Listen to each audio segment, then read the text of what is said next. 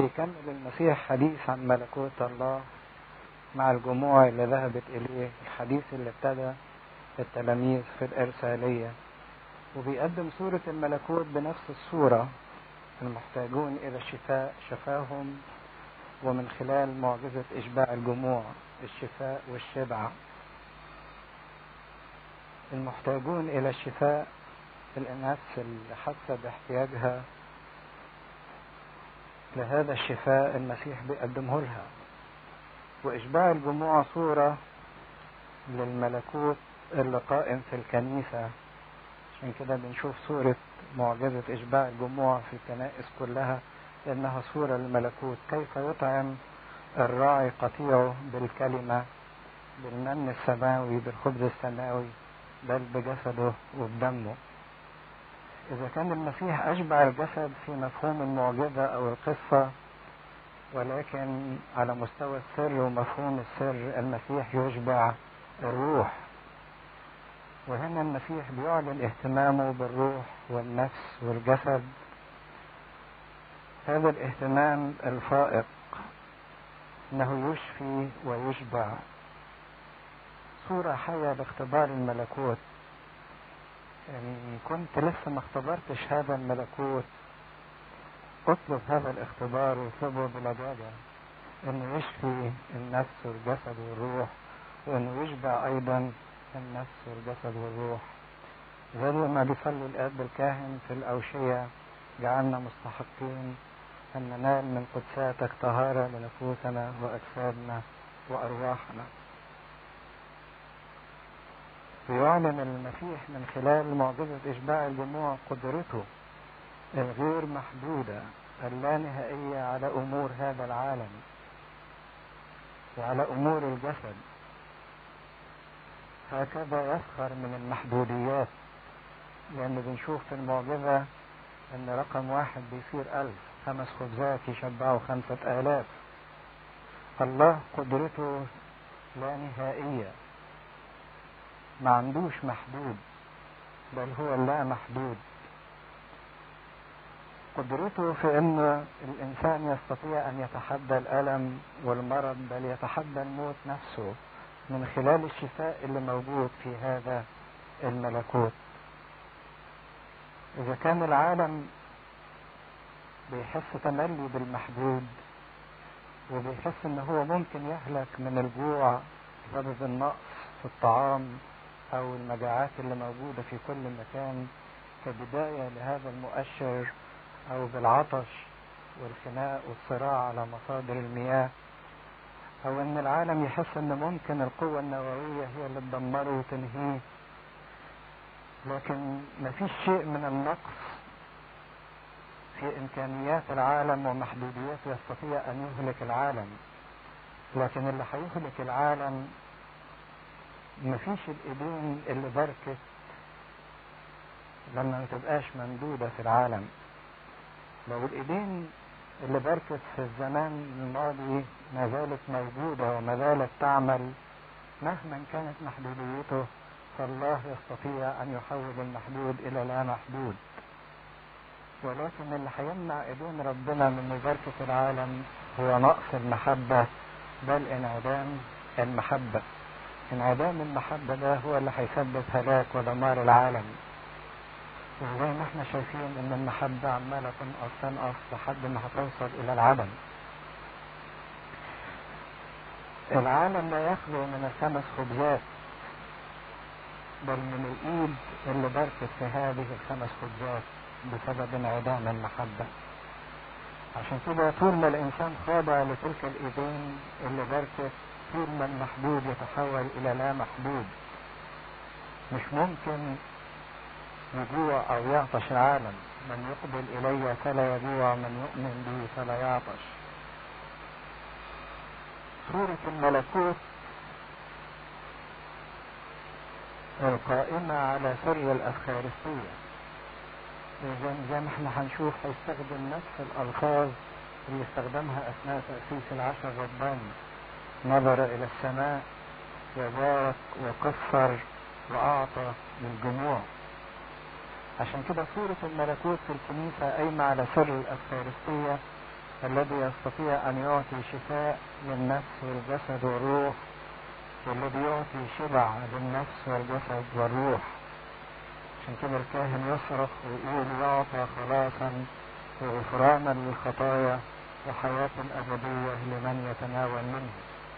تلك الحياة الأبدية التي لا تنتهي هي حياة الملكوت، الحياة الأبدية اللي فيها الإنسان بيعيش فكر ونعمة ويتمتع بالملكوت، الحياة الأبدية اللي قايمة على سر الجسد والدم الذي يستطيع أن يعطي الشفاء والذي يستطيع أن يعطي الشبع. ايدين ربنا الممدودة في العالم هي سر البركة اللي بتبارك، وهي سر تحول المحدود إلى اللامحدود.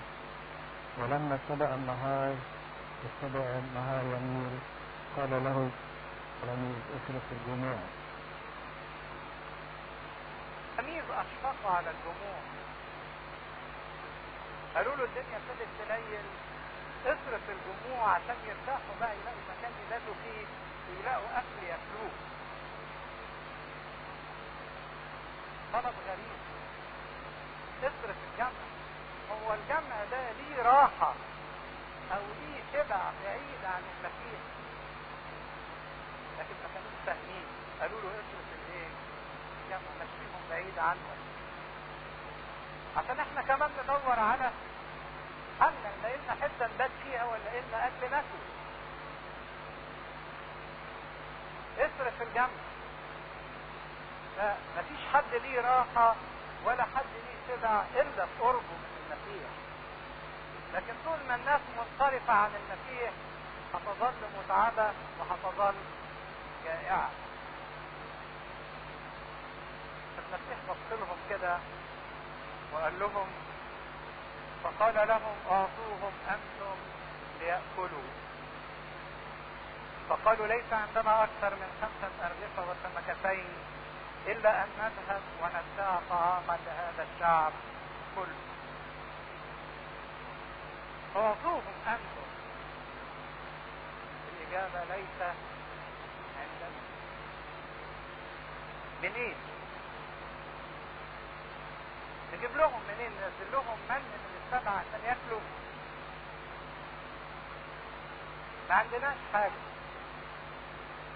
وحتى لو فكرنا نشتري لهم مش هنلاقي فلوس نشتري لهم ليها.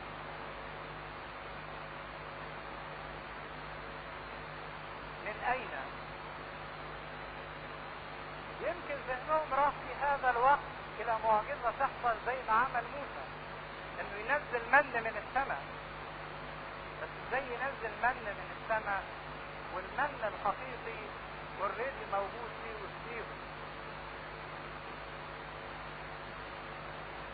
المسيح في هذه العبارة اعطوهم انتم ليأكلوا بيعلن اعلان خطير جدا للكنيسة. مسؤولية الكنيسة عن اطعام الشعب. الكنيسة ما تقدرش تقول ليس عندنا، والكنيسة اللي تقول ليس عندنا ما فيهاش.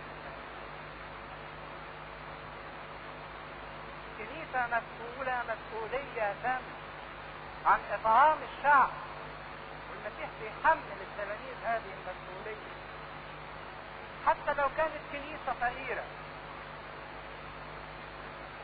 وملهاش حاجة، لكن مسؤولة وليس لها أن تتجاهل احتياجات الشعب.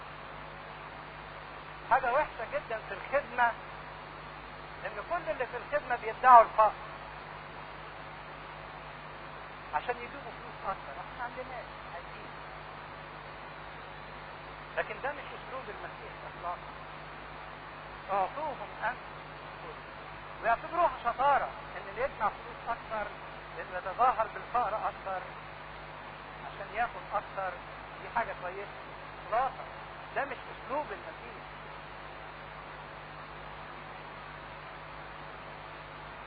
بيقولوا دي حكمة، لكن حكمة بشرية غبية مش من المسيح. المسيح امكانياته لا محدودة، وكنيسته إمكانياتها لا محدودة أيضا. أعطوهم أنتم ليأكلوا. قالوا ما عندناش أكثر من 5 أرغفة وسمكتين، كفاية اللي عندهم، لأنهم كانوا نحو 5000 رجل. فقال لتلاميذه أتبعوهم فرقا 50 50. قعدوهم 50 50. من هنا قدروا يعدوا الشعب 5000. الشعب عارف كويس ان مفيش خبز ومفيش غموض، منين هيجيبوا الاكل؟ من اين ياتي بالطعام؟ هينزل لنا من السماء من؟ طب هو اذا كان هينزل لنا من السماء من، المفروض نعمل زي ما الشعب عمل زمان، كان ربنا ينزل لهم من وسلوى، وكان الشعب يخرج يلقط ويجمع المن والايه والسلوى. لكن ده بيقول لنا اقعدوا اسقوهم. طب ما يقول لنا انتشروا كده بالسن الخبز اللي نازل منين؟ من السماء. ده هيقعدنا يعني هيجيب الاكل لحد عندنا. ده ملهوش حل غير ان المن موجود فعلا في وسطنا، ولم نقوم لنبحث عنه، سيأتيهم وهم جلوس. ففعلوا هكذا واتكأوهم واتكأوا الجميع. فأخذ الأرغفة 5 والسمكتين ورفع نظره نحو السماء وباركهن، ثم كسر وأعطى التلاميذ يقسمون للجمع. نفس الألفاظ نظر نحو السماء ليس وقال أباه سيد كل أحد، وبارك وكسر وأعطى. كسر وأعطى والرغيف لا ينتهي ولا ينقص. ده فعل لا ينتهي ولا يتغير ولا يدوم، وما زال موجود. هذه الخبزة لا تنقص ولا تنتهي ولا تتغير. كده قلنا سر الأساسية هو سر الشبع والكفاء اللي قايم عليه سورة الكنيسة سورة الملكوت. فأكلوا وشبعوا جميعا. شبع، بس شبع وامتلاء، ولكن قدر. ثم رفع ما فضل عنهم من الكسر 12 شبع وامتلاء وفيض. هنا نجد الشبع للجميع، حتى الرسل اللي كانوا عايزين يتركوا الجموع عشان يدوروا على حالهم، كل واحد منهم رجع بقصة مليانة. وصار هذا مبدأ الكنيسة، ان 5 أرغفة والسمكتين طالما دول هم امكانياتنا، وطالما قدرنا ان احنا نقاتل الاخرين في امكانياتنا. تخيلوا الطفل الصغير اللي كان معاه 5 خبزات والسمكتين دول، رفض اللي يسلمها للتلاميذ ويسلمها للدين المسيح. ما كانتش المعجزة حصلت. يعني عشان المعجزة تحصل لازم كل واحد فينا يقدر انه يقاسم الاخرين فيما له. عشان كده شفنا صورة الكنيسة الاولى كانت الحياة بينهم حياة ايه؟ مشتركة. إن كنا نقبل ان نقاسم الاخرين فيما لنا وفيما لدينا من خير، فنحن نحيا في فكر الملكوت. عشان كده الكنيسة خدت هذا الانجيل او هذه القطعة من الانجيل وبتصليها باستمرار صلاة الساعة 9. انجيل الساعة 9 في الاجبية. ولما رجع الرسل حدثوه بما فعلوا، لان في ارتباط لطيف جدا. الساعة 9 دي الساعة اللي اسلم فيها المسيح الروح على خشبة الصليب كذبيحة، قدم جسده ودمه على الصليب ذبيحة للعالم، شفاء للعالم وشبع للعالم. عشان كده الكنيسة بتحط في ذهننا في هذا الوقت من كل يوم صورة الملكوت اللي قائم على جسد ودم المسيح، صورة الشبع والشفاء. وتقول لنا في قطع الأجبية، إذا كان الوقت ده اللي احنا بنتغدى فيه أو بناكل فيه، تقول يا رب يا من ذقت الموت بالإيه؟ احنا بندوق الأكل وبندوق الشبع لأنك أنت دقت الموت عنا. يا من ذاق الموت بالجسد في وقت الساعة التاسعة. ربطت ما بين صورة الملكوت وما بين ذبيحة المسيح على الصليب اللي بيدينا جسده ودمه. بعد المعجزة دي على طول ينقلنا معلمنا لوقا لاعتراف بطرس الرسول لما المسيح يسأل التلاميذ من يقول الناس إني أنا، فيقوم بطرس يقول له أنت المسيح ابن الله. ليه؟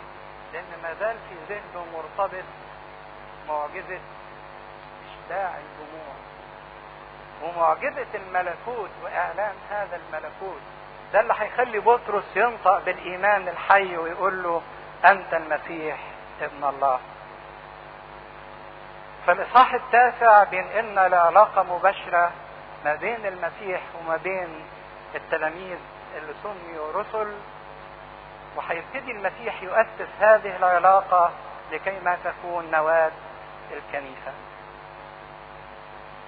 في سؤال هنا بيسأل بيقول يسوع بشري كامل ولاهوته لم يفارق ناسوته، من أين أتى بالثياب التي ظهر بها بعد القيامة؟ منين جاب الهدوم اللي ظهر بها بعد القيامة؟ ده هو خالق الكون، مش هيقدر يخلق لنفسه ثياب. ده خلق جسد، مش هيقدر يخلق لنفسه ثياب. موضوع جسد المسيح بعد القيامة موضوع مهم جدا، لأن ده صورة المجد اللي احنا سنستطيع أن نكون عليه. ازاي المسيح بياكل ويشرب بعد القيامة؟ ازاي المسيح يخش والأبواب مغلقة؟ ازاي المسيح يصعد للسماء ضد قانون الجاذبية الأرضية وليه نفس الجسد؟ الجسد أخذ أبعاد ممجدة تستطيع أن تصنع أشياء كثيرة جدا. عشان كده ما نتعجبش أو نتحير من شيء المسيح بيعمله بعد القيامة. من عدد 18 لوقا 9 عدد 18. وفيما هو يصلي على انفراد كان التلاميذ معه، فسألهم قائلا من تقول الجموع إني أنا؟ فأجابوا وقالوا يوحنا المعمدان، وآخرون إيليا، وآخرون أن نبيا من القدماء قام. فقال لهم وأنتم من تقولون إني أنا؟ فأجاب بطرس وقال مسيح الله. فانتهرهم وأوصى ألا يقول ذلك لأحد، قائلا أنه ينبغي أن ابن الإنسان يتألم كثيرا ويرفض من الشيوخ ورؤساء الكهنة والكتبة ويقتل وفي اليوم الثالث يقوم. وقال للجميع إن أراد أحد أن يأتي ورائي فلينكر نفسه ويحمل صليبه كل يوم ويتبعني. فإن من أراد أن يخلص نفسه يهلكها، ومن يهلك نفسه من أجلي فهذا يخلصها. لأنه ماذا ينتفع الإنسان لو ربح العالم كله وأهلك نفسه أو خسرها؟ لأن من استحى بي وبكلامي فبهذا يستحي ابن الإنسان متى جاء بمجده ومجد الآب والملائكة القديسين. حقا أقول لكم إن من القيام ها هنا قوما لا يذوقون الموت حتى يروا ملكوت الله. وبعد هذا الكلام بنحو 8 أيام أخذ بطرس ويوحنا ويعقوب وصعد إلى جبل ليصلي. وفيما هو يصلي صارت هيئة وجهه متغيرة ولباسه مبيضا لامعا، وإذ رجلان يتكلمان معه وهما موسى وإيليا اللذان ظهرا بمجد وتكلما عن خروجه الذي كان عتيدا أن يكمله في أورشليم. وأما بطرس والذين معه فكانوا قد تثقلوا من نوم، فلما استيقظوا رأوا مجده والرجلين الواقفين معه، وفيما هما يفارقانه قال بطرس ليسوع: يا معلم، جيد أن نكون ها هنا، فلنصنع 3 مظالم، لك واحدة ولموسى واحدة ولإيليا واحدة. وهو لا يعلم ما يقول. وفيما هو يقول ذلك كانت سحابة فظللتهم، فخافوا عندما دخلوا في السحابة. وصار صوت من السحابة قائلا: هذا هو ابن الحبيب، له اسمعوا. ولما كان الصوت وجد يسوع وحده، وأما هم فسكتوا ولم يخبروا أحد في تلك الأيام بشيء مما أبصروا، والمجد لله دائما أبديا أمين. ابتدينا نتكلم من أول الإصحاح 9 عن العلاقة الخاصة اللي ابتدى معلمنا لوقا يركز عليها ما بين السيد المسيح وما بين تلاميذه. وشفنا المرة اللي فاتت إرسالية 12 رسول والمعجزة اللي المسيح أتمها بواسطة الرسل بإشباع الجموع من 5 خبزات والسمكتين.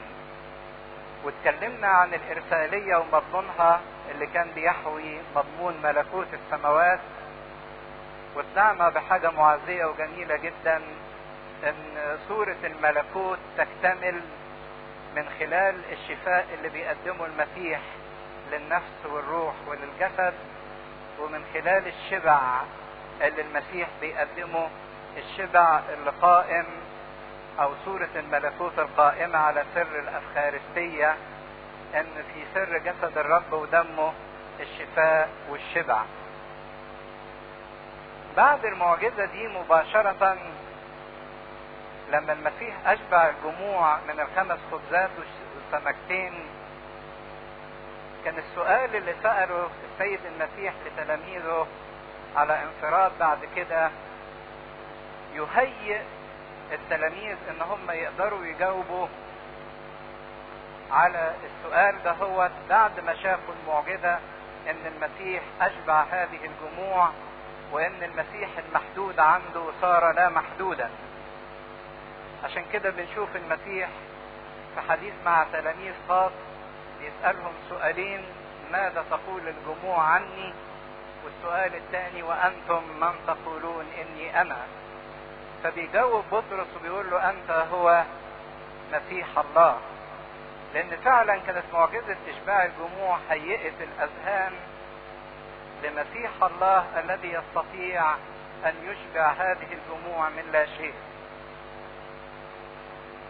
لكن الجميل في معلمنا لوقا لما بيربط الأحداث دي بعضيها ببعض، اللي خلى بطرس ينطق بالاعتراف بلاهوت السيد المسيح بأنه مسيح الله، مش بس أنه كان لسه لامس ومتلامس مع معجزة إشباع الجموع، لكن في سر بيحطه لنا معلمنا لوقا. ايه اللي خلى بطرس ينطق بان فعلا المسيح هو مسيح الله؟ ده نلاقيه في الآية 18 في الكلمتين الأولانيين: وفيما هو يصلي. اللي فينا متابع إنجيل لوقا من أوله، معلمنا لوقا عمال كل شوية يظهر المسيح بيعمل إيه؟ بيصلي. من أول ما كان في النهر الأردن بيتعمد، لغاية ما اختار التلاميذ، لغاية معجزة إشباع الجموع، لغاية السؤال اللي بيسأله، لغاية التجلي، كل شوية يكتب لنا هذه العبارة: وفيما هو يصلي. الحقيقة ان المسيح كحسب عادته اللي بيظهرها لوقا انه كان كثير في فترات من الاختلاء يقف يناجي الاب ويتحدث مع الاب. بس المرة دي بالرغم انه كان بيصلي على انفراد، لكن يقول كان التلاميذ معه. يعني الابن واقف يكلم الاب في حضور التلاميذ. اذا هذا العمل او هذه الصلاة لابد وان تكون مختصة بمين؟ بالتلاميذ. طب مين اللي يقدر يفهم هو المسيح كان بيصلي بيقول ايه؟ او بيطلب ايه؟ او ايه الشيء اللي كان يخص التلاميذ اللي المسيح كان بيصلي من اجله او بيشفع من اجله؟ حد يقدر يقول؟ برافو عليكم. لو نربط معلمنا لوقا بالكلام في انجيل معلمنا مرقس ومتى، بطرس لما قال للمسيح انت هو المسيح ابن الله، المسيح رد عليه وقال له ايه؟ ان لحما ودما لم يعلن لك، لكن مين اللي اعلن لك؟ ابي الذي في السماوات. اذا المسيح لما كان بيصلي في هذه المرة كان بيصلي الى الاب وبيشفع في التلاميذ قدام الاب ان الاب السماوي يعلن ليهم عن سر الايه؟ الابن. وفعلا الاب استجاب، والدليل على كده ان بطرس نطق بالاعتراف ان المسيح هو ابن الله الحي. اذا المسيح في حضور التلاميذ كان بيصلي الى الاب لكيما الاب السماوي يكشف عن بصائرهم ويعرفهم من هو الابن ومين هو هذا الشخص الواقف في وسطهم. بأكثر من كده المسيح كان بيشفع من اجل التلاميذ. احنا بنقول اصحاح 9 ده محوره كله عن ملكوت السماوات، ان الاب يكشف ليهم عن سر الملكوت، الملكوت اللي بيسعوا اليه واللي بيخدموه واللي بيبشروا بيه لازم يفهموه. لازم الاب يعرفهم ايه معنى الملكوت. وده اللي المسيح هيحققه من خلال حاجتين: ان اولا يطلب شفاعة من الاب لكيما الاب يعلن عن شخصية الابن للتلاميذ، وتاني حاجة ان الاب يعرف بواسطته تلاميذه ايه معنى الملكوت. لان مجيء المسيح في ذهن اليهود ومجيء ملكوت السماوات في ذهن اليهود كان مرتبط بحاجات تانية، مرتبط بالمجد الارضي، بالنصرة والقوة الارضية، بان التابوت يرجع ليهم مرة تانية، ان الاوريم والتميم اللي فقدوا من رئيس الكهنة على مر السنين المسيح يرجع لهم الاوريم والتميم ومجد عبادة العهد القديم. ده كله اللي كان في ذهن اليهود. لكن فكرة ملكوت السماوات الجديدة كانت محتاجة لإعلان من السماء في ذهن هؤلاء التلاميذ. عشان كده لما نربط بإنجيل يوحنا اصحاح 17 المسيح في صلاته الشفاعية الأخيرة يقول عرفتهم وإيه؟ وسأعرفهم. أنا عرفتهم الملكوت وهعرفهم أكثر عن هذا الملكوت الجديد. عشان كده لحم ودم لم يعلن لبطرس عن شخص المسيح، لكن صلاة المسيح الشفاعية قدام الآب السماوي خلت الآب السماوي هو اللي ينطق في بطرس بهذا الاعتراف الحقيقي. فسألهم قائلا من تقول الجموع إني أنا؟ السؤال الأعظم الأولاني اللي المسيح سأله: إيه رأي الناس فيا؟ مين هو ابن الإنسان؟ كانت الإجابة المفجعة والحزينة جدا إن الناس ما عرفتكش يا رب. ما عرفوش ان انت المسيح المنتظر، المسيح مسيح الله. لكن ناس قالوا عليك ان انت يوحنا المعمدان، واخرون ايليا، واخرون ان نبيا من القدماء قد قام. اجابة السؤال الاولاني كانت اجابة مفجعة، ان العالم لم يعرفك. قالوا يوحنا لان موت يوحنا كان فجأة واحدث هبة عنيفة وقوية جدا وسط الشعب، لان الشعب كان ينظر الى يوحنا بنظرة خاصة، وفجأة لقوه ميت ومقطوع الرأس في وسطهم. فده هز الشعب هزة كبيرة جدا لما هيرودس قتل يوحنا. فقالوا انه قد يكون يوحنا المعمدان قام من الاموات. واخرون قالوا ايليا، على حسب نبوة ملاخي ان ايليا يأتي اولا ويرد كل شيء، وكان الشعب منتظر قدوم ايليا. او ان نبيا من القدماء قد قام، واحد زي ارميا اللي كان بيرثي الشعب ويبكي الشعب، قد يكون قام من بين الاموات ورجع بقوة مرة تانية. وزي ما احنا عارفين ان اليهود كانوا يؤمنوا بفكرة تناسخ الارواح، ان ممكن الروح يرجع ويعود في شخص اخر. لكن الربط ما بين هؤلاء وبين شخص المسيح يورينا حاجة مهمة جدا. اذا كان ده يوحنا، طب يوحنا رجع تاني ازاي؟ انه قام من بين الاموات. طب واذا كان نبي من القدماء، قالوا انه برضك يكون قد قام من بين الاموات. اذا الشعب كان مهيأ لفكرة انه عندما يأتي المسيح يرتبط زمنه بالقيامة من بين الاموات. شوفوا قد ايه القيامة من بين الاموات كانت متغلغلة حتى في ذهن التلاميذ وحتى في ذهن الشعب اليهودي، ان زمن المسيح سيرتبط بموضوع القيامة من بين الاموات. ده كان رأي الناس في شخص المسيح او الاجابة على السؤال الاولاني. فقال لهم: وانتم من تقولون اني انا؟ فاجاب بطرس وقال: مسيح الله. فانتهرهم واوصى الا يقولوا ذلك لاحد، قائلا انه ينبغي ان ابن الانسان يتألم كثيرا. تلاحظوا ملاحظة لطيفة، كان يلذ جدا للمسيح انه يسمي نفسه ابن الانسان. تقريبا المسيح ذكر هذا اللقب عن نفسه حوالي 80 مرة في الاناجيل، بس لاحظوا بيسمي نفسه ابن الانسان مش ابن انسان. في فرق بين الاثنين؟ في فرق بين الاثنين كبير قوي. في فرق بين ابن الانسان بالتعريف بالالف واللام، وبين انه يسمي نفسه ابن انسان.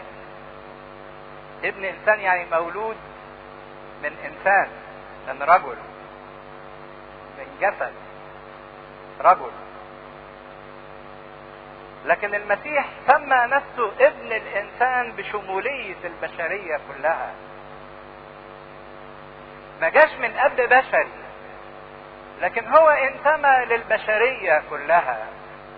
صار على مستوى البشر لما اخذ جسد من العذراء مريم، صار منتميا للطبيعة البشرية، وصار ابنا لكل انسان ينتمي لهذه الطبيعة البشرية. لكن ما هواش ابن انسان، بل ابن الانسان. وكأن المسيح بيفتخر بانتمائه لطبيعتنا وبانتمائه لبشريتنا، لان هو جه مخصوص لكي ما يقدس ويخلص ويمجد هذه الطبيعة البشرية. دي فرحته الكبيرة، انه يحقق للبشرية للإنسانية هذا المجد. عشان كده كان يلذ ليه كتير جدا انه يسمي نفسه ابن الانسان. السؤال الثاني العظيم اللي سأله المسيح: وانتم من تقولون اني انا؟ اذا كان الناس ما عرفونيش واختلفوا عليا، فالمهم انتم القريبين مني بتقولوا عني ايه؟ رأيكم فيا ايه؟ اختباركم عني ايه؟ من تقولون اني انا؟ يمكن الناس تختلف في آرائها عن المسيح. ناس تقولوا انه كان مصلح اجتماعي، وناس قالت انه هو نبي، وناس تانية قالت لا ده هو اعظم شوية من نبي، وناس ثالثين قالوا لا ده هو فوق الطبيعة بشوية سوبرمان لان ليه قوات خارقة، وناس تانية قالت عنه انه مضل، وناس تانية قالت عنه انه مختل العقل، وناس ثالثة بتقول ان مفيش حاجة اسمها المسيح. آراء كتيرة بتختلف عن المسيح. كل واحد ممكن يألف كتاب عن شخصية المسيح ويكتب اللي هو عايزه، وكل واحد ممكن يطلع في الإذاعة والتلفزيون ويقول رأيه عن المسيح. مش مهم كلام الناس، لكن المهم انتوا بتقولوا ايه عن المسيح. موقفكم انتم ايه عن المسيح؟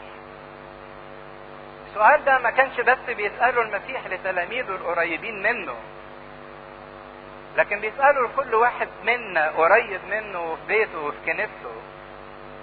الناس تقول زي ما هي عايزة عن المسيح، لكن انت بتقول ايه عن المسيح؟ هل تستطيع انك تقول ان هو مسيح الله؟ هل تقدر انك تصرخ وتقول مع توما ربي وإلهي؟ أم إن موقفك من المسيح ما زال غامضا؟ كلمة بتجيبك وكلمة بتوديك، كلمة تشككك وكلمة تثبتك. أنت إيه رأيك في المسيح؟ ورأيك ده ما تقدرش تبنيه على آراء الآخرين، لكن رأيك ده تقدر تبنيه على حاجة واحدة بس: اختبارك الشخصي للمسيح وإيمانك بيه. انت بتقول ايه عن المسيح؟ موقفك ايه من المسيح؟ ده اللي يهم المسيح جدا في هذا الموضوع. فصرخ بطرس وقال له انت مسيح الله. ويمكن معلمنا لوقا يحط هذا التعبير مسيح الله. عارفين كلمة مسيح معناها ايه؟ ممسوح. ممسوح يعني مكرس او مدفون بدهن المسحة او بزيت المسحة. لكن بطرس في اعترافه هنا كما كتبوا لوقا قال ان انت المسيح، ومش بس المسيح، ده انت مسيح الله. لان في ناس مسحت، لكن مسحت بايدي من الناس، بايدي البشر، زي الملوك وزي الكهنة اللي كانوا بيمسحوا في العهد القديم. لكن انت تختلف في مسحتك عن مسحتهم، ان انت مسيح الله.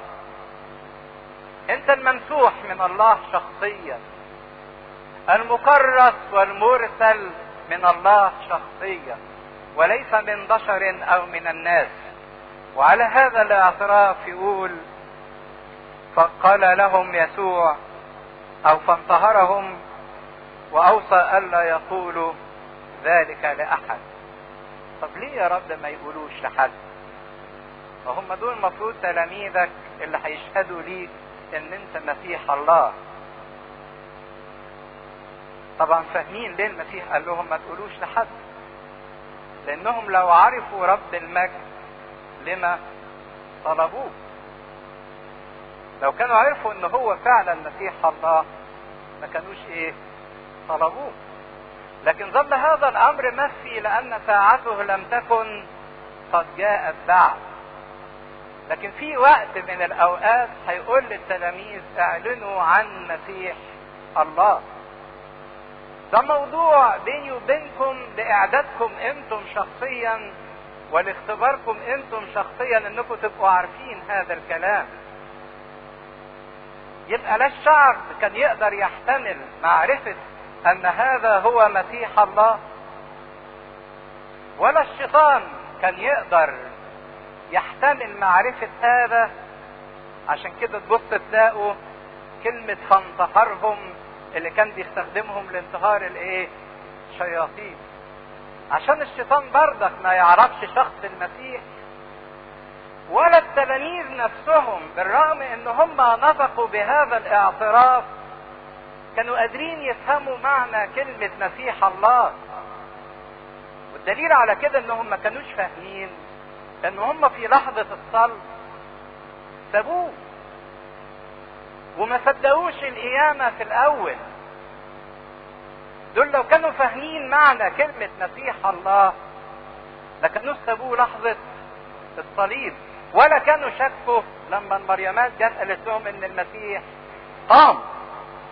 فحتى التلاميذ ما كانوش قادرين يدركوا هذا الاعتراف بالرغم من انهم نطقوه، لان الروح القدس لم يكن قد حل بعد في الكنيسة. الروح القدس اللي بيقول عنه لا يستطيع احد ان يقول ان المسيح رب الا بالروح القدس، فعشان كده اوصاهم ان هم ما يقولوش لحد. ولأول مرة يتكلم المسيح بمنتهى العلانية. المسيح لسه عامل معجزة عظيمة أبهتت الجموع، وشفنا ان الجموع بعد المعجزة دي في انجيل معلمنا يوحنا حبوا يخطفوا المسيح ويجعلوه ملك. فبعد مجد المعجزة العظيمة دي اشباع الجموع من 5 خبزات والسمكتين، نبص نلاقي المسيح لأول مرة يعلن هذا الإعلان قدام التلاميذ. ده في قمة المجد وقمة الإعجاب بيه.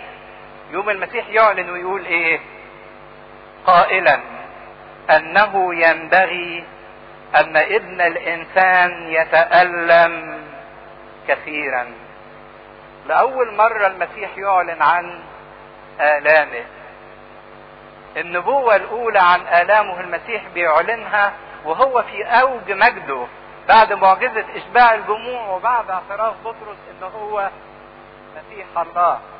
ده مش بس يتألم كثيرا ويرفض من الشيوخ ورؤساء الكهنة والكتبة، ومش بس يرفض ويقتل ويقوم في اليوم الثالث. لأول مرة المسيح يسبق ويعلن وينبئ عن آلامه وموته وقيامته. والثلاث حاجات دول مربوطين ببعض. المسيح ما كانش يبص للصليب إلا من خلال القيامة، تملي يربط الصليب بالقيامة، وما كانش يبص للقيامة إلا من خلال الصليب.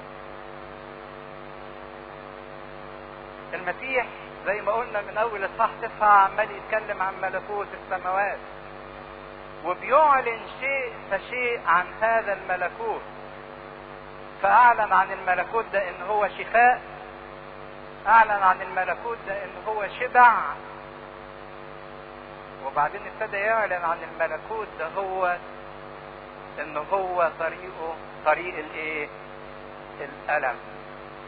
لأن التلاميذ يظنوا عند فكرهم ان الملكوت ده ملكوت سيادة وسلطان، وده اللي كان في ذهنهم، عشان بعد شوية هنشوف واحد يقول له خلينا واحد عن يمينك والتاني عن شمالك في ملكوتك، نقعد ونملك ويبقى لنا سلطان زيك. فابتدى يكشف لهم الملكوت هو طريق الألم. ابن الإنسان يتألم، ومش يتألم بس لكن كمان يتألم كثيرا ويرفض.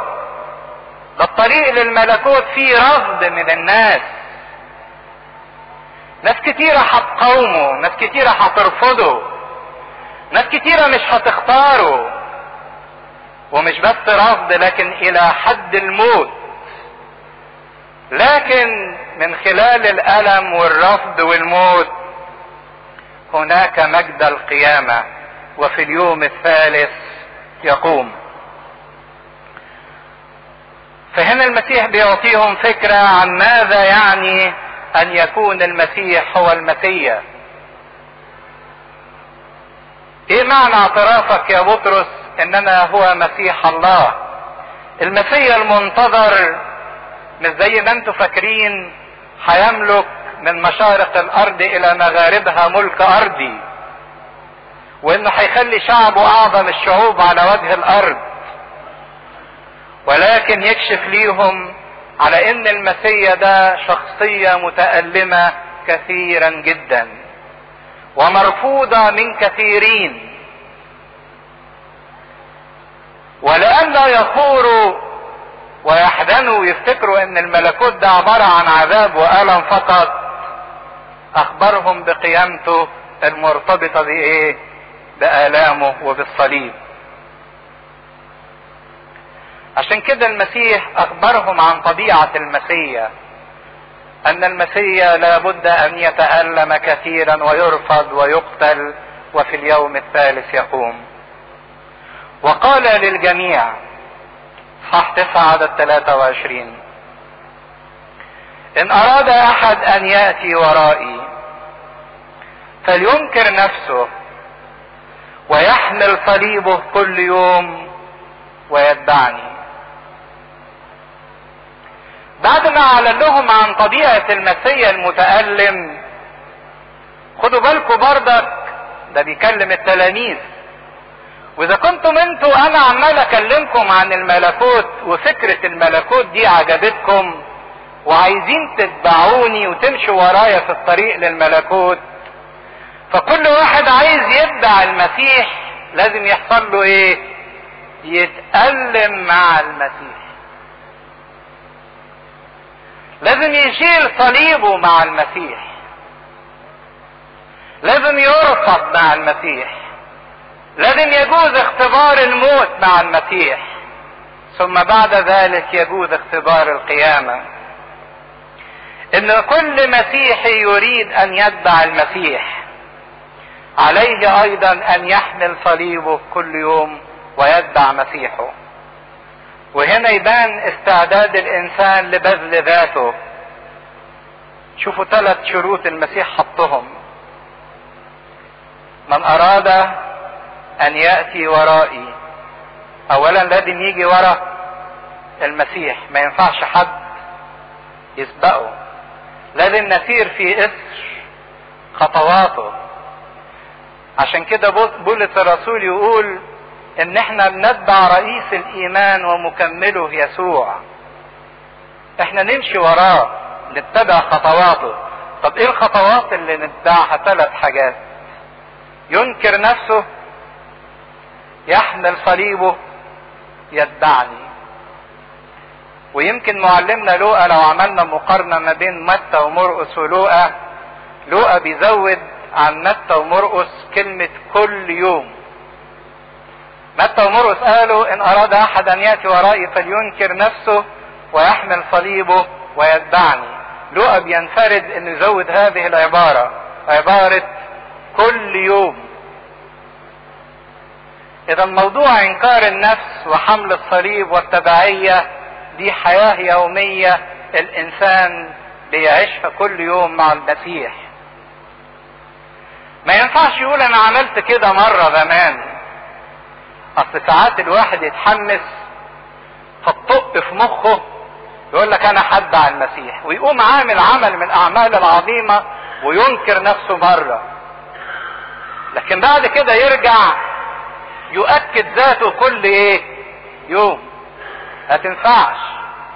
ممكن في شجاعة او في موقف انفعالي يحمل صليبه مرة، لكن مرات كثيرة ينكر هذا الصليب ويتهرب منه. ممكن برضك في لحظة من اللحظات يتبع المسيح، وهنشوف مثال في هذا الاصحاح. واحد قال له اتبعك اينما تمضي، ويمكن مشي ورا المسيح 3-4 كيلو، لكن الشرط اللي بيحطه المسيح في انجيل معلمنا لوقا موضوع كل يوم. ان دي تبقى الحياة اليومية للمسيحي، مش مجرد مواقف انفعالية. احنا بنعيش مع المسيح مجرد مواقف انفعالية. واحد قرفان من نفسه، قرفان من الناس، ومش لاقي حد يبسطه ويفرحه، اهو ممكن يبص لربنا ويقول اديني بنكر ذاتي وبحمل الصليب وبتبع المسيح. لكن لما الاحوال تتحسن وتتبدل والناس تلطفه وتحبه والناس تشجعه وي خلاص نسي المسيح ونسي تبعية المسيح. احنا بنعيش الحياة الانفعالية، لكن شرط المسيح هو ان الانسان يحيا كل يوم. تقول لي طب نجيب قدرة منين على ان احنا كل يوم نعيش موضوع بذل الذات او انكار الذات وموضوع حمل الصليب وموضوع التبعية؟ استعداد الانسان لبذل ذاته كل يوم يؤكد خلاص هذا الذات، خلاص هذه الذات.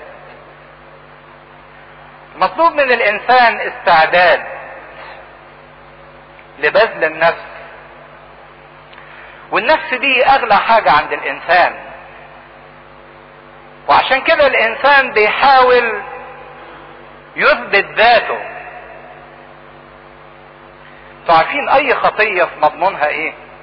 ايه معنى الخطية؟ ايه معنى الخطية؟ كويس، انفصال عن ربنا. طب والانفصال عن ربنا ده بيجي نتيجة ايه؟ اثبات الذات. اي خطية بعملها هي اثبات للذات. خطية الشهوة ده عشان الذات عايزة تتلذذ. خطية الانتقام لان الذات عايزة تنتقم لكرامتها. خطية الادانة لان الذات عايزة تبان احسن من غيرها. اي خطية بعملها هي اثبات للذات. عشان كده كان اول شرط للخلاص هو انكار الذات، رفض الخطية. تقول لي يعني هو ربنا عايزني كده ابقى بلا قيمة بلا ذات، كل حاجة انكر ذاتي انكر ذاتي، طب انا ابقى ايه؟ اقول لك لا، بذل الذات هي مش معناه لا قيمة او بلا معنى. ده بالعكس، هنشوف المسيح هنا بيؤكد ان اللي بيبذل ذاته بينكر ذاته بيعمل فيها ايه؟ بيخلصها. يخلصها يعني ايه؟ يعني يحققها على اعلى واجمل واحسن درجة. بينما اللي يحاول يثبت ذاته ويطلب كل حاجة من اجل ذاته، في واقع الامر هيلاقي ذاته دي حصل لها ايه؟ هلكت، ضاعت، خسرها. هي نظرية عكسية. الانسان اللي بينكر ذاته يعني بيرفض الخطية اللي عايزة تثبت الذات، يحقق الذات في ابهى وانقى واجمل واروع صورة. بينما الانسان اللي بيؤكد ذاته كل يوم بالخطية،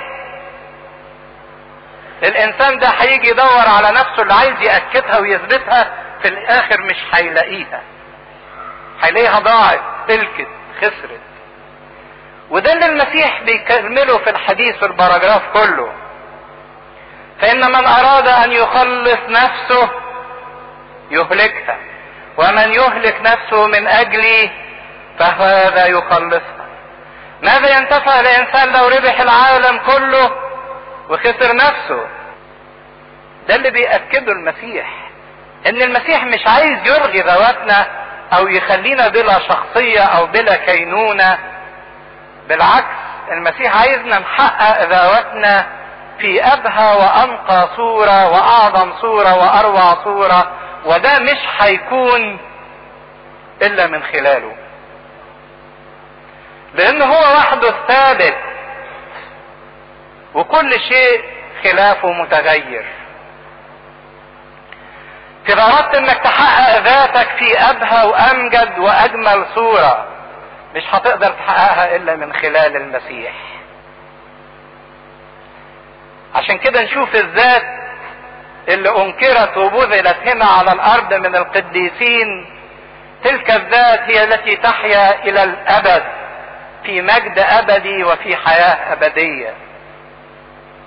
بينما الناس اللي فضلت طول ايام حياتها على الارض تعافر من اجل انها تأكد ذاتها، عايزة اللذة عشان تمتع ذاتها، وعايزة الانتقام والقوة والجبروت علشان تفرض سلطان ذاتها، وعايزة الجمال علشان تحلي ذاتها، وعايزة الامكانيات وتخش في صراع مع الاخرين من اجل اثبات الذات، تلك النفس هي التي تضمحل، وتيجي في النهاية تدور عليها تلاقيها انها في الفناء وفي العدم وليس لها اي وجود. عشان كده المسيح بيقول اللي عايز يخلص نفسه، او اللي فاكر اللي عايز يخلص نفسه يهلكها من اجل المسيح ومن اجل الانجيل. مش يهلكها بمعنى ان هو يروح يولع فيها، لكن بمعنى انكار الذات. انكار الذات يعني اعتمادي كلية مش هيبقى على نفسي، لكن اعتمادي كلية هيبقى على مين؟ على المسيح. ده معنى انكار الذات. ويحمل الصليب صليبه، لان كل واحد فيه صليب ربنا اعده ليه خصيصا. المسيح بيقول يحمل صليبه هو شخصيا. المسيح ما طالبناش بان احنا نحمل صليب المسيح، لان صليب المسيح ما نقدرش نشيله. المسيح بيطالب كل واحد فينا ليه صليب مخصوص. احمل صليبك اللي اعد ليك، استعدادك للتضحية واستعدادك للألم، ثم تبعية المسيح. لاني ما اقدرش اشيل حتى صليبي وحدي، ده انا لازم اشيله مع مسيحي. ده هو اللي بيشيله عني، لكن انا اللي بسند معاه. وهنا معنى التبعية ان انا بشيل مع المسيح. اما اللي يتهرب من انكار الذات ومن حمل الصليب ومن التبعية وهو متوهم انه بكده هو بيخلص نفسه، الانسان اللي بيهرب من الجهاد الروحي والانسان اللي بيهرب من الالم والضيقة الروحية والانسان اللي فاكر انه لما يمتع نفسه هو بكده هيتبسط ولما يعمل الخطية هو بكده هيفرح، الانسان ده متوهم بانه ممكن يخلص نفسه ويبسط نفسه ويلذذ نفسه، لانه بكده هيكون بيحضر النفس الى الدينونة والهلاك، لان ذاته لن تستطيع ان تخلصه. الانسان اللي بيفضل الحياة الحاضرة، اكل واشرب واتمتع واتلذذ وبص وامشي ودوق، يفضلها عن الحياة الابدية، بينزع عنه مفهوم الحياة الابدية وما يقدرش يتمتع بيها. وبعدين في الاخر يقول له ماذا ينتفع الانسان لو ربح العالم كله؟ لو خدت كل حاجة موجودة في العالم، والعالم اللي هنا هو العالم اللي وضع فين؟ في الشرير، عالم الخطية. لو خدت كل حاجة، لو متعت نفسك بالجنس والمادة والمال والشهوة والشهرة والقوة والمعرفة وكل شيء اخدته وحصلت عليه، وفي الاخر ما لقيتش نفسك، ماذا ينتفع الانسان لو ربح العالم كله واهلك نفسه او خسرها؟ يبقى استفاد ايه؟ تقول لي يعني هو ربنا حاطط الالم ده مجرد كارت لدخول السماء والحياة الابدية؟ هل لابد من الالم؟ الحقيقة ان الالم مش في حد ذاته هدف، ولا الالم ضريبة الانسان بيدفعها علشان يدخل السماء. الالم ده مش ثمن دخولي للسماء، لكن الالم ده عنوان يدل على اني عندي ايمان صادق بمن اتألم معه ومن اجله.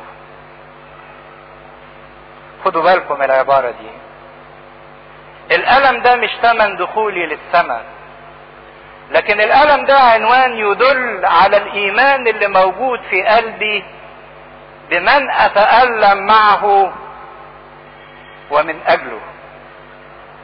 الالم ده دليل على الايمان اللي موجود جوه قلبي، ان انا عندي ايمان وثقة بالمسيح اللي علشانه انا بتألم ومن اجله انا بتألم. ما هوش تمن، لان السما ملهاش تمن. السما ملهاش تمن تقدر تدفعه ابدا، لكن ليها شرط.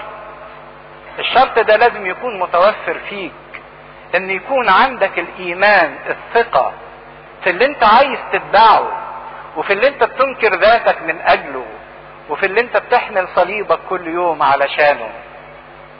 اذا الالم هو عنوان ودليل على ان الانسان مصدق في المسيح. اذا كان المسيح طريقه هو الالم، فانا بختار نفس الطريق اللي المسيح مشي فيه لثقتي في المسيح وبدع المسيح.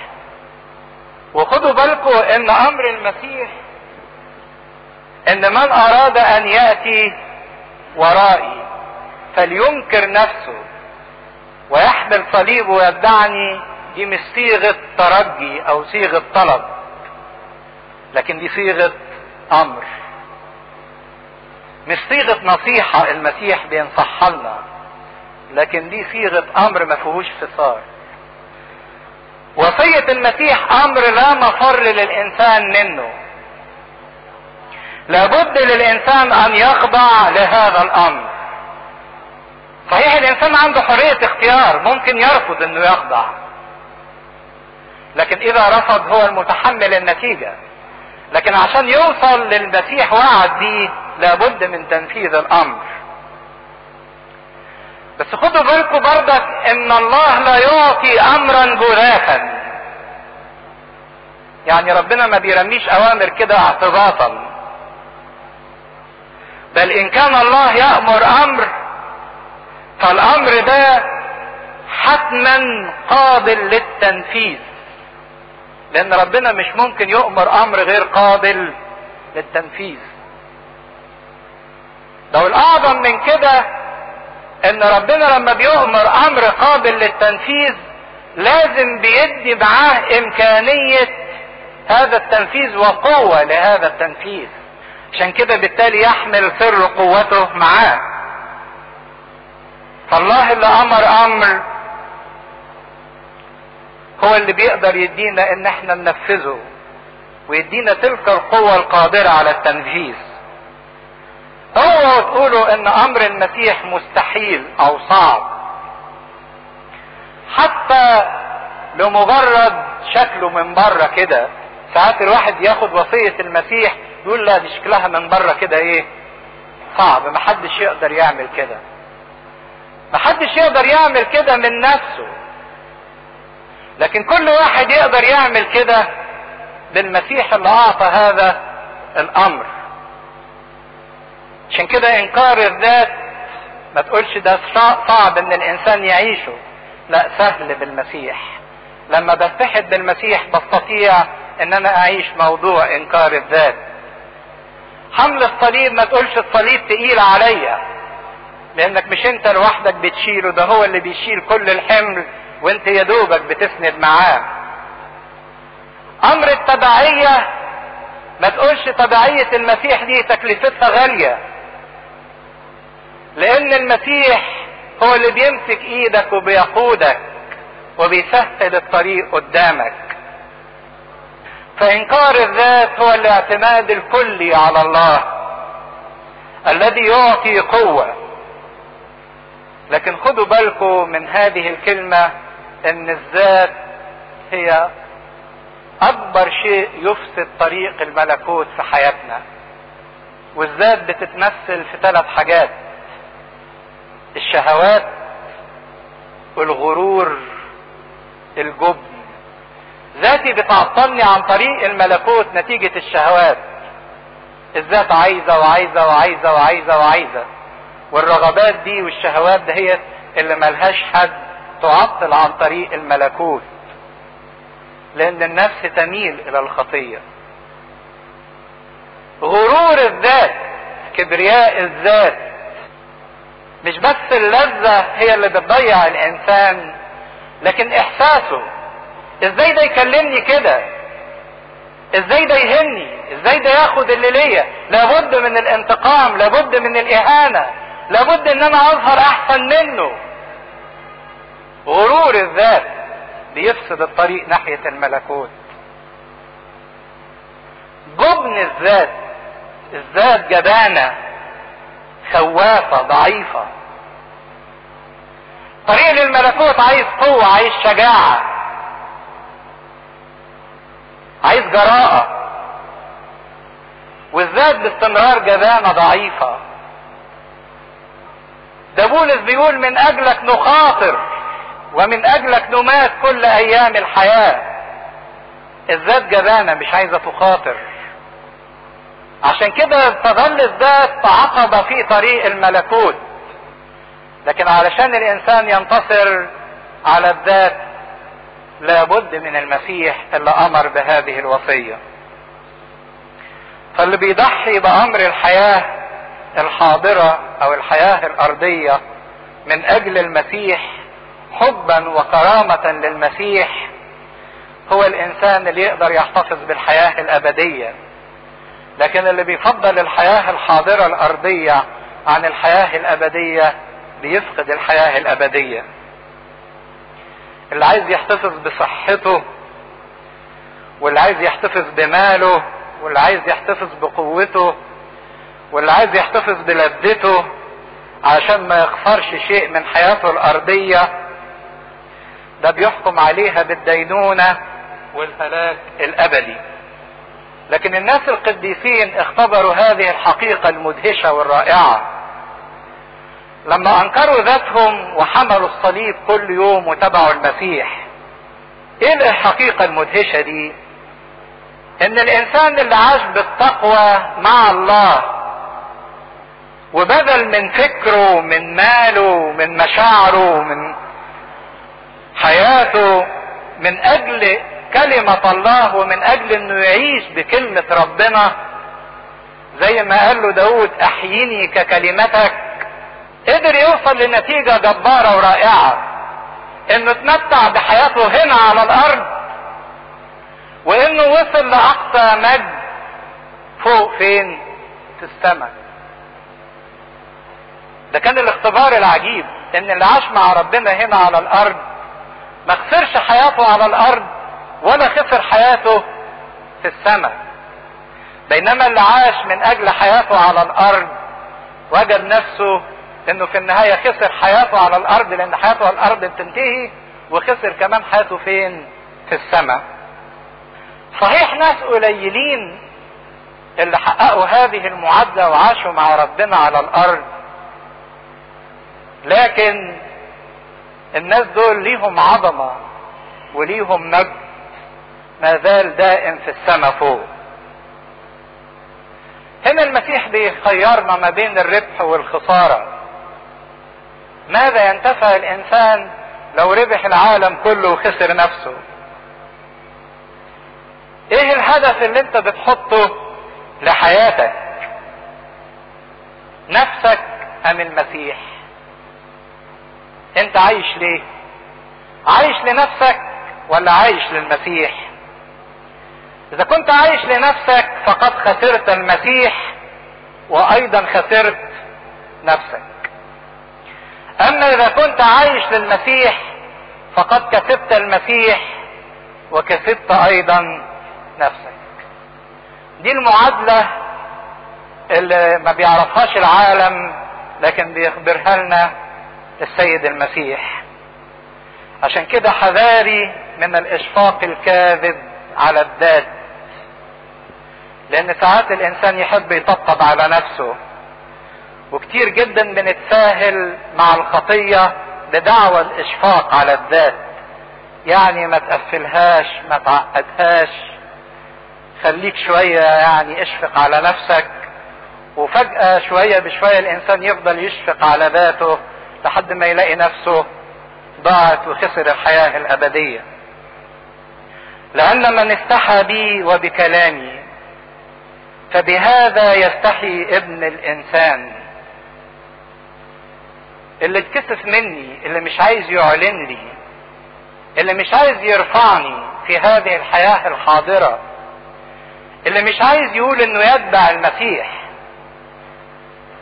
وفي اوقات كتيرة احنا بنستحي من اعلاننا ان احنا تبع المسيح، عشان الناس ممكن ما يقولوش علينا ان احنا يعني متخلفين، او ان احنا مش موضة جديدة، احنا موضة قديمة، او ان احنا نجاري المجتمع اللي احنا فيه، وعشان ما نظهرش يعني ان احنا مش مودرن.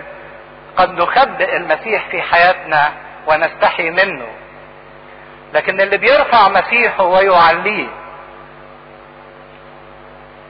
فبهذا يستحي ابن الانسان متى جاء بمجده ومجد الاب والملائكة القديسين. اللي يتكسف مني وما يعلن ليش ما اقدرش اعلنه، اللي ما يعترفش بيا ما اقدرش اعترف بيه. حقا اقول لكم ان من القيام ها هنا قوما لا يذوقون الموت حتى يروا ملكوت الله. ولئلا يظن الانسان ان طريق الملكوت كله الم وكله حزن وكله تعب وكله شقاء. المسيح قال الايه الاخيره دهيت، حب يأكد للتلاميذ قوم منها هنا، منكم انتم اللي واقفين قدامي، قوم مش ممكن يذوق الموت الا لما يعينوا الملكوت ومجد الملكوت، عشان يوريهم لمحة عن مجد الملكوت، وعشان يعلن لهم مدى كرامة هذا الملكوت وحلاوة هذا الملكوت. لأن الناس تظن أن الملكوت ده عبارة عن ألم بس وضيق وحرمان وإماتة ذات وحمل صليب. حب يوريهم عظمة هذا الملكوت، وإن آلام هذا الزمان الحاضر لا تقاس بالمجد العتيد أن يعلن. فقال لهم حوريكم هذا الملكوت. عشان كده بعد الآية دي على طول يربط الآية دي بالحادثة اللي وراها، حادثة التجلي. بعديها ب8 أيام ياخد بطرس ويعقوب ويوحنا ويوريهم مجد الملكوت ومجد الناس اللي عايشين معاه في الملكوت. اداهم نموذج واضح، وان هذا الملكوت يتشاف من هنا على الارض. عشان كده الكنيسة بتقول واحنا بننتظر قيامة الاموات وحياة الدهر الاتي، احنا شايفينها بننظرها من الان. عندنا عربون هذا المجد، فاداهم المسيح عربون هذا المجد. فيبقى معنى الآية قوم من القيام ها هنا لا يذوقون الموت حتى يروا ملكوت الله، معناها الحادثة اللي هتحصل بعد كده، ان يوري بطرس ويوحنا ويعقوب حادثة التجلي واستعلان هذا الملكوت. ده الأجمل من كده، ان الأعظم من كده أيضا ان نفس التلاميذ كلهم مش هيموتوا الا لما هيشاهدوا انتشار الملكوت على الارض. وده حصل امتى؟ في يوم 50 لما الروح القدس حل على الكنيسة وابتدأ الملكوت ينتشر على كل الارض. ده في فعلا ناس عينت الملكوت من قبل ما تموت. فاكرين سمعان الشيخ قال له اطلق عبدك بسلام لأن عيني قد أبصرت خلاصك. واحد عين المجد والملكوت من قبل ما يموت، وبقى ده الطريق، انك ما تخافوش وانتوا في الطريق ناحية الملكوت، وان كان الألم والموت فيه شرط، لكن هتشوفوا الحياة قبل ما تجوزوا الموت، هتشوفوا المجد قبل ما تعدوا على الموت. فبعد التلميحات عن ملكوت الله اصبح اشتياق التلاميذ شديد جدا ان هم يشوفوا هذا الملكوت ويعرفوا ايه هو هذا الملكوت وده المسيح اللي بيحققه في هذه المعجزة، معجزة التجلي على الجبل. يبقى شفنا في البراجراف الاول اللي اتكلمنا عنه اعتراف بطرس، اخبرنا عن ما هو المسيح. المسيح هو مسيح الله الحي. بعدين المسيح كمل هذا الاعتراف باعلانه عن المسيح المتألم، ان ابن الانسان ينبغي يعني ضرورة حتمية ان يتألم كثيرا. وبعدين بعد ما اعلن عن المسيح المتألم اتكلم عن شروط تبعية المسيح، ان كل من يتبع المسيح لابد ان يتألم مع المسيح. فتلاميذ المسيح المتألمين لابد ان يتألموا معهم. وبعدين في البراجراف الجاي في حادثة التجلي يعلن ان لهؤلاء لهم المجد من خلال حادثة التجلي. وارجوكم هديكوا سؤال تفكروا فيه للاسبوع الجاي. موسى وإيليا اللي ظهروا مع المسيح على جبل التجلي جم منين؟ وازاي ظهروا بمجد؟ ده مفروض ان موسى مات ويبقى موسى فين؟ في الجحيم. كيف يظهر موسى وهو في الجحيم في صورة مجد؟ ومنين عرف التلاميذ ان اللي ظهروا دول موسى وإيليا؟ سؤالين تفكروا فيهم للاسبوع الجاي. من عدد 28 لوقا 9 عدد 28. وبعد هذا الكلام بنحو 8 أيام أخذ بطرس ويوحنا ويعقوب وصعد إلى جبل ليصلي. وفيما هو يصلي صارت هيئة وجهه متغيرة ولباسه مبيضا لامعا، وإذ رجلان يتكلمان معه وهما موسى وإيليا اللذان ظهرا بمجد وتكلما عن خروجه الذي كان عتيدا أن يكمله في أورشليم. وأما بطرس واللذان معه فكان قد تثقلوا بالنوم، فلما استيقظوا رأوا مجده والرجلين الواقفين معه. وفيما هما يفارقان قال بطرس ليسوع: يا معلم، جيد أن نكون ها هنا، فلنصنع 3 نضال، لك واحدة ولموسى واحدة ولإيليا واحدة. وهو لا يعلم ما يقول. وفيما هو يقول ذلك كانت سحابة فظللتهم، فخافوا عندما دخلوا في السحابة. وصار صوت من السحابة قائلا: هذا هو ابن الحبيب، له اسمعوا. ولما كان الصوت وجد يسوع وحده، وأما هم فسكتوا ولم يخبروا أحد في تلك الأيام بشيء مما أبصروه. وفي اليوم التالي إذ نزلوا من الجبل استقبله جمع كثير، وإذ رجل من المجمع صرخ قائلا: يا معلم، أطلب إليك، انظر إلى ابني فإنه وحيد لي، وها روح يأخذه فيصرخ بغتة فيصرعه مذبدا، وبالجهد يفارقه مرددا إياه. وطلبت من تلاميذك أن يخرجوه فلم يقدروا. فأجاب يسوع وقال: أيها الجيل غير المؤمن والملتوي، إلى متى أكون معكم واحتملكم؟ قدم ابنك إلى هنا. وبينما هو آت مضغه الشيطان وصرعه، فانتهر يسوع الروح النجس وشفى الصبي وسلمه إلى أبيه. فبهت الجميع من عظمة الله. وإذ كان الجميع يتعجبون من كل ما فعل يسوع، قال لتلاميذه: ضعوا أنتم هذا الكلام في أذانكم، إن ابن الإنسان سوف يسلم إلى أيدي الناس. وأما هم فلم يفهموا هذا القول، وكان مخفى عنهم لكي لا يفهموه، وخافوا أن يسألوه عن هذا القول. والمجد لله دائما أبديا أمين. يقول: وبعد هذا الكلام في عدد 28، الكلام اللي فات قبل كده من سؤال المسيح للتلاميذ ماذا يقول الجموع عني وانتم بتقولوا ايه عني. وبعدين لما اعترف بطرس وقال له انت المسيح ابن الله،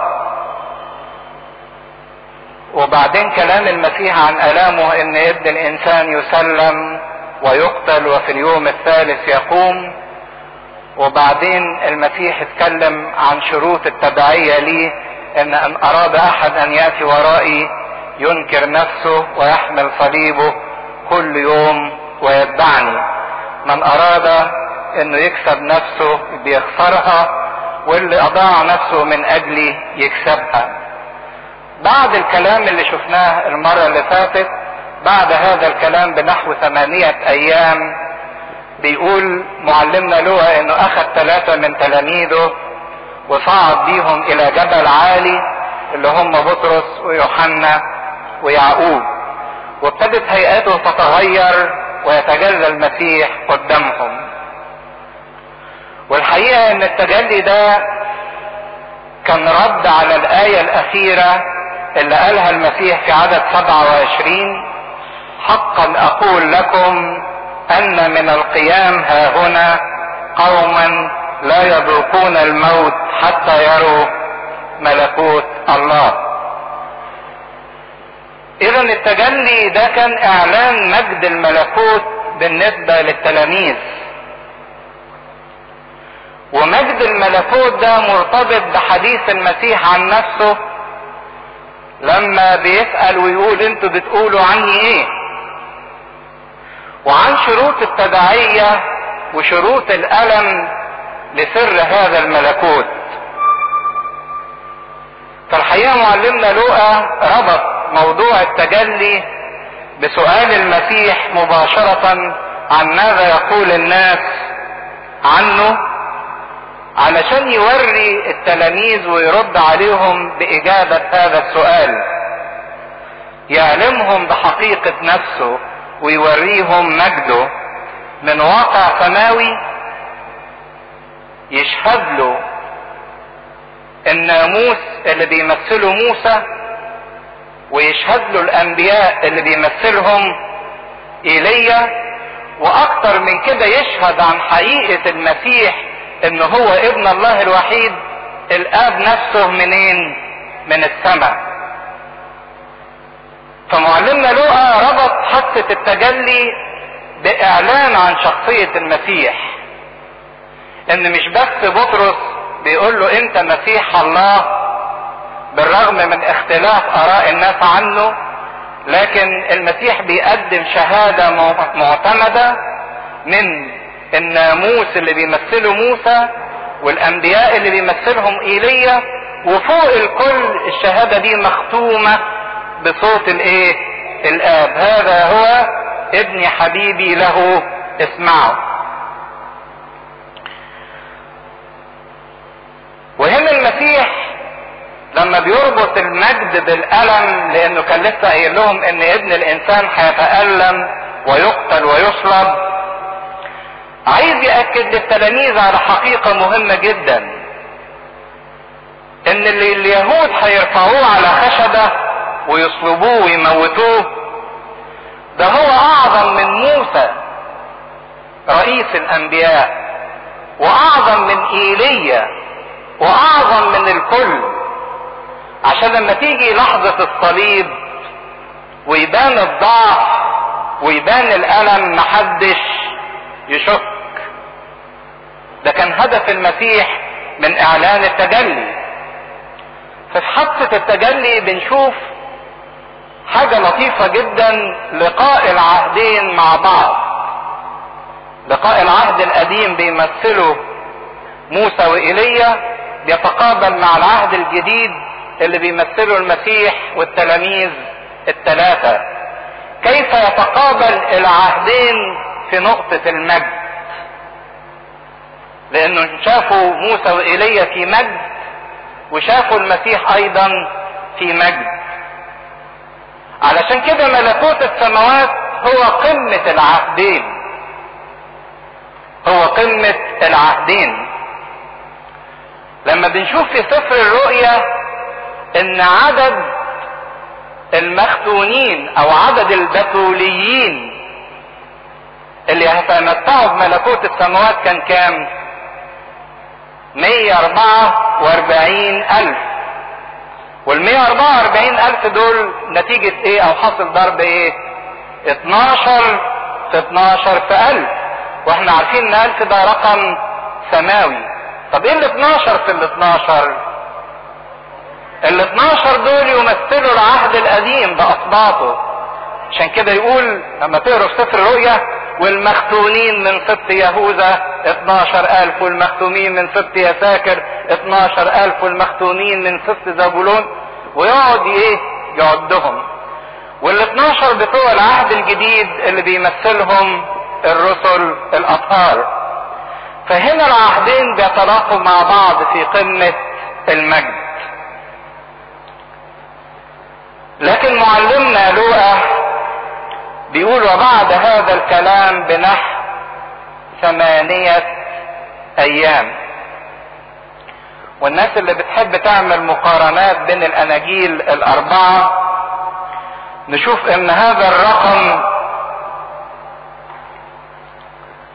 بيختلف في انجيل معلمنا متى وفي انجيل معلمنا مرقس.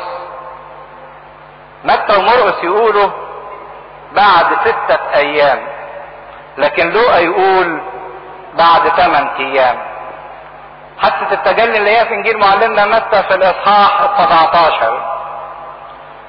ومعلمنا مرقس بيأكد ان بعد 6 أيام من قول المسيح ان قوم من القيام ها هنا لا يذوقون الموت حتى يروا ملكوت الله، حدثت التجلي. الناس السطحيين يقولوا: طب ده شوفوا الاناجيل فيها اختلاف، مرقس بيقول 6 أيام ولوقا بيقول 8 أيام. ايه الصح بالظبط؟ الحكاية ما فيهاش اختلاف خالص، لان لو دققنا في كلام معلمنا لوقا بيحط كلمة صغيرة خالص دقيقة: بنحو. كلمة نحو، كلمة نحو معناها تقريبا. وليه قالها معلمنا لوقا؟ لان معلمنا لوقا حسب اليوم اللي المسيح اتكلم فيه الحديث: من يقول الناس اني انا، وحسب اليوم اللي هم صعدوا فيه على الجبل. يبقى 6 ويومين